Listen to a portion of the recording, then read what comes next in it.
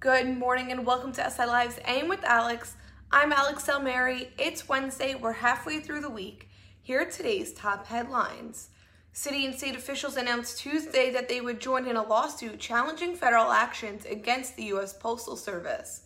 New York State, New York City, New Jersey, Hawaii, and the city of San Francisco filed a lawsuit against President Donald Trump, Postmaster General Louis DeJoy, and the USPS.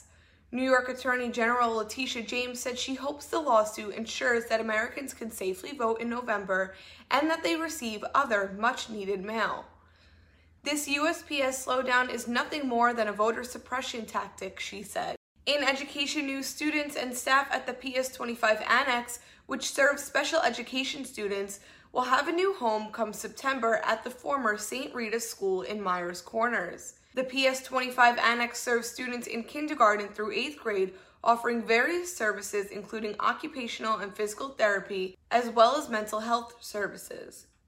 According to the borough president, students at the PS25 Annex will be able to enjoy the amenities of the St. Rita's School building that they didn't have before, such as a full-size gymnasium, full-size cafeteria, and exterior play yard.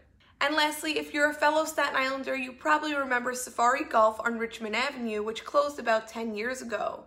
In 2016, the Parks Department announced that the site would be reopening with new amusements and a coal-fired pizza restaurant. Since 2016, however, the reopening of both have been delayed several times. Now the City Parks Department, which owns the property, says that construction is set to finish this winter. According to a Parks Department spokeswoman, an opening date has not been set for the entertainment center or restaurant. To find out more about all of these stories, visit SILive.com. Thank you so much for tuning in, and if you have any questions, feel free to email me at aselmary@siadvance.com. Stay safe, wear your mask, and stay tuned for more updates. To support credible local journalism during this important time, subscribe to SILive.com. Visit SILive.com/digital subscription to sign up today for just $10 a month.